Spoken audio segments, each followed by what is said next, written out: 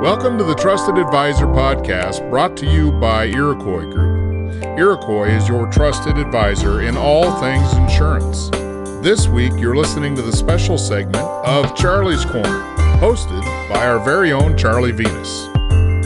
Welcome to today's Charlie's Corner podcast. Today we have as our guest John Woods. John is the National Practice Group Leader and Vice President for Burns & Wilcox.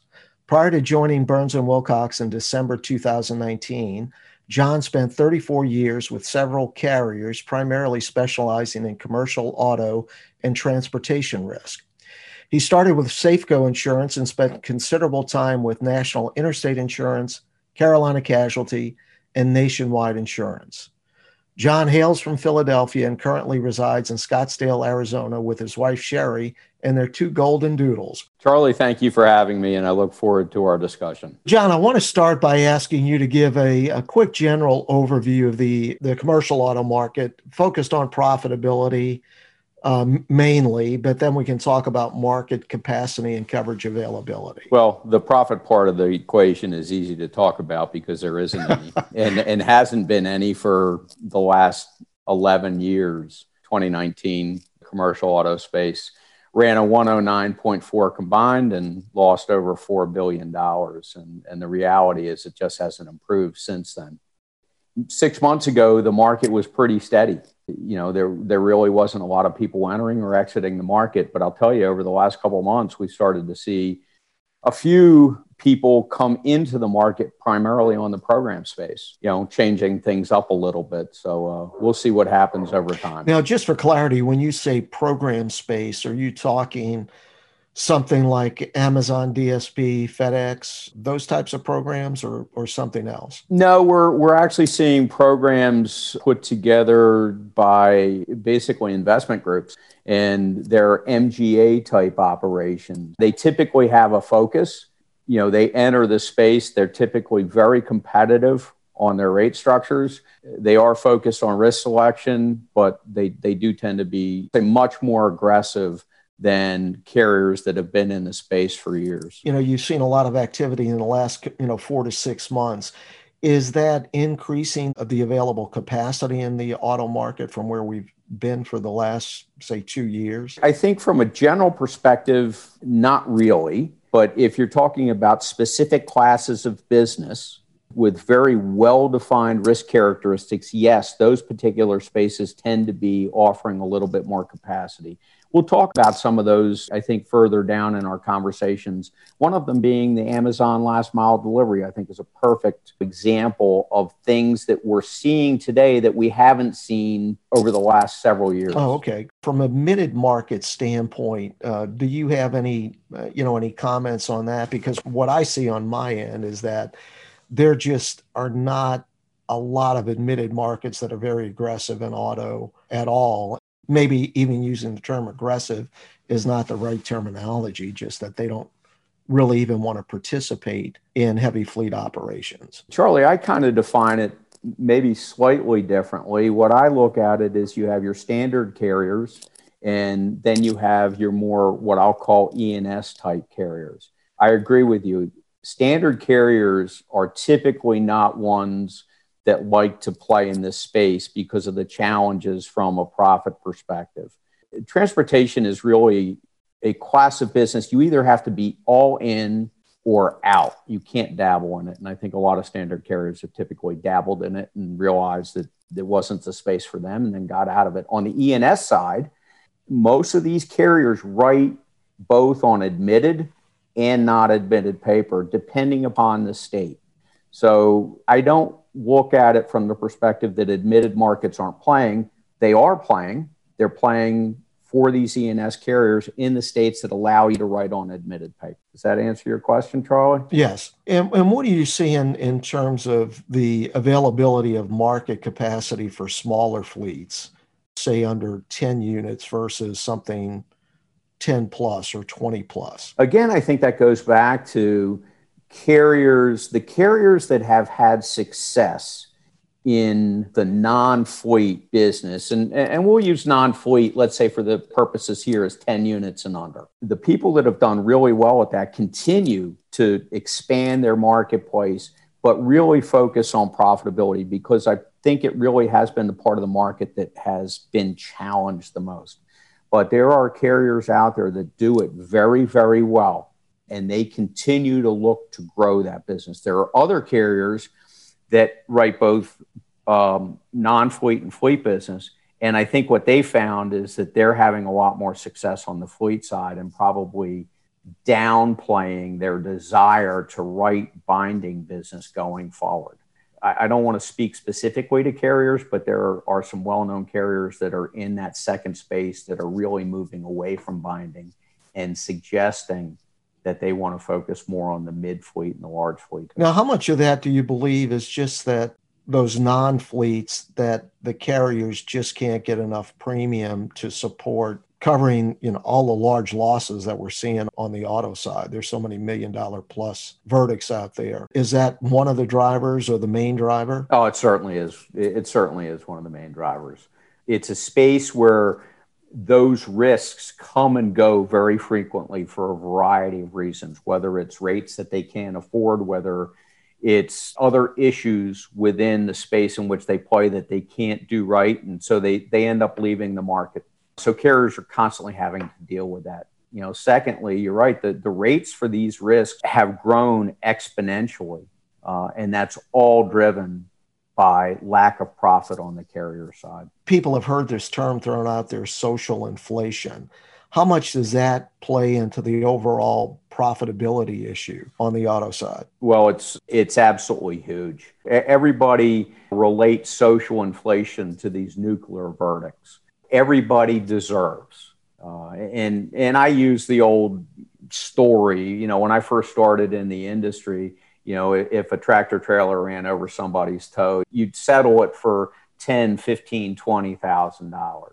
Nowadays, that same tractor trailer runs over that same person's toe, and it's like hitting the lottery. There's no more of these, reasonable judgments. Everybody's striking out after the $1 million limits. And that is just exactly what social inflation is. It doesn't really have to deal with damages anymore. It really just has to do with how much can you get.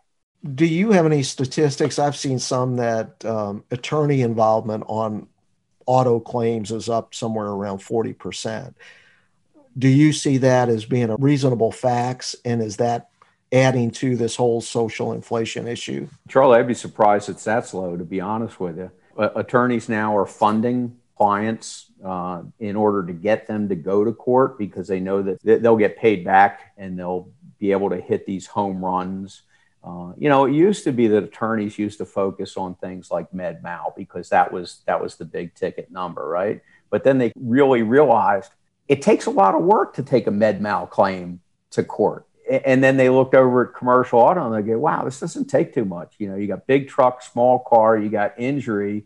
The facts are the facts, and I can hit a home run. So a lot of those attorneys that used to focus on claims of a different nature have now migrated to the commercial auto space because they know it's almost like it's a never-ending pool of large judgments. So when you're seeing all these large judgments, what is that doing to the umbrella market for these fleets? It used to be $1 million or $500,000 was the working wear, right, for these auto risks.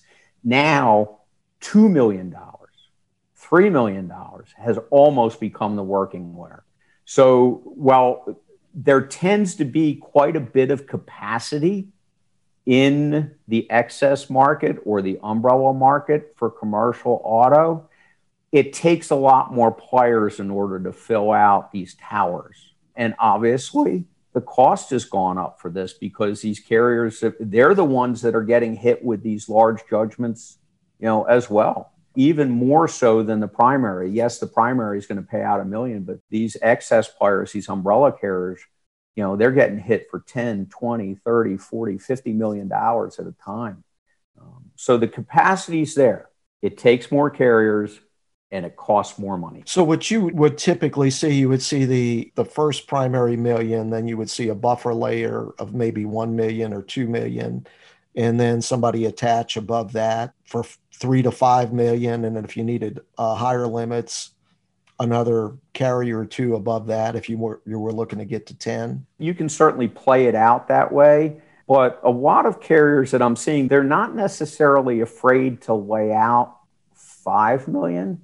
It used to be that they would lay out 10 or 15 million. They've really cut that back, but they'll play in that $5 million layer. You could get a $1 million primary. You could put a $5 million on top of that, and then maybe another 5 million on top of that. It all depends on the carrier and what they want to do and what the price looks like.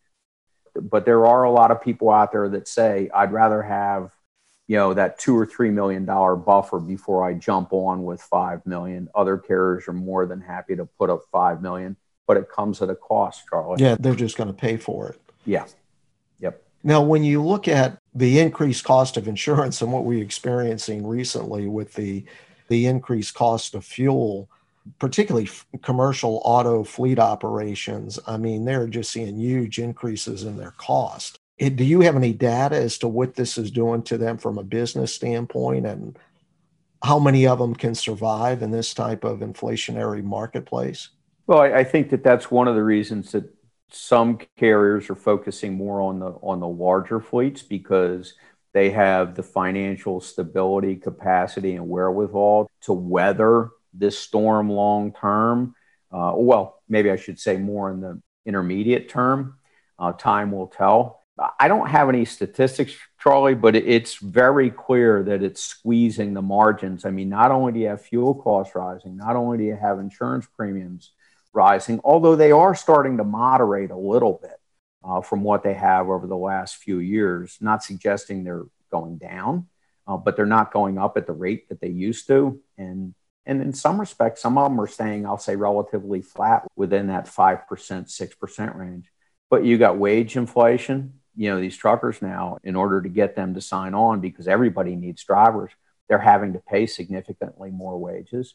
The truckers are getting squeezed from every end. So one can only assume that their margins are going down. Rates are going up, but not probably nearly as much as the costs are. You mentioned earlier, with some of this capacity coming into the marketplace, that they were focused on these Amazon DSPs, FedEx, and other last mile delivery operations. Can you tell us a little bit more about that? Because, here at Iroquois, we do see a lot of those opportunities coming from our member agents. Yeah. I use it as an example. I wouldn't say the market is flush with people that are striving after those, but I think more are willing to look at them now. When they first started out, and I'll use Amazon as an example, everybody clamored after them, but then they quickly realized that the results were disaster. So a lot of carriers withdrew from that market space. As they've gotten some experience, as Amazon has gotten better control over these, more people have been willing to enter the market. We talked about one, and while I certainly want to support, Burns & Wilcox, the wholesale side of the space, there is a market out there that's writing it directly with retailers, and I don't mind saying it's Berkley, Mid-Atlantic Group, and you guys are aware of that. And I will tell you, in Texas, there have been several programs lately that have popped up, small MGA types that have gotten investor backing in order to go after certain classes of business. We're seeing a lot more of that now than we have over the last several years, whether they're going after NAFTA type business or they're going after other specific types of business, but it's very well controlled, very well defined. That's what they're targeting. And I lay Amazon in that same type of space. So that could be something for the short-term future, that we see people coming into the marketplace, but with a very, very specific focus on what they want to write. Yeah, I think so. The rates have become very attractive to carriers. At one point in time, and I'm probably going to date myself, you're probably looking at tractor trailer rates at, $5,000, $6,000, $7,000 a unit. Well, now you're lucky to touch one for $12,000 or $13,000 a unit. And most of them are north of that. Now insurance carriers are going, I can get $18,000, $20,000, $25,000 a unit. I think I can make money at that.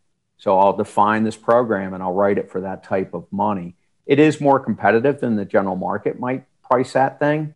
So these programs don't tend to last very long. A couple of years, they're in and out because they realize that maybe that attractive price just wasn't as attractive enough. If they make money and other people start coming in at a cheaper price, then they feel they can't get enough to get the return that they need to get. Great point.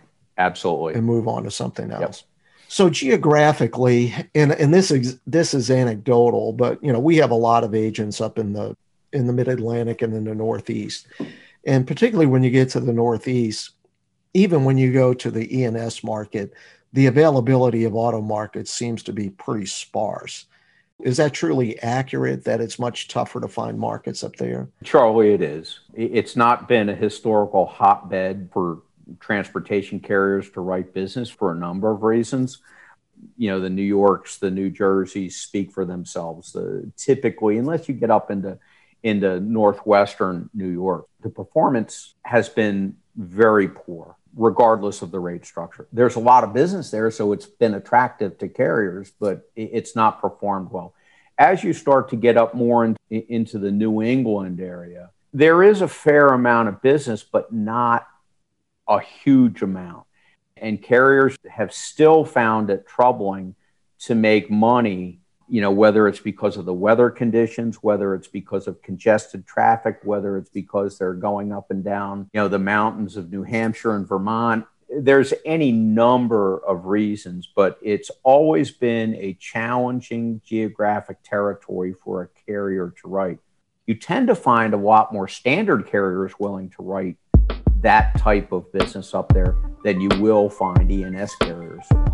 Well, yeah, that's interesting, and great analysis on all the issues that you find up there in the Northeast. Thanks for listening to this edition of Charlie's Corner, brought to you by Iroquois Group.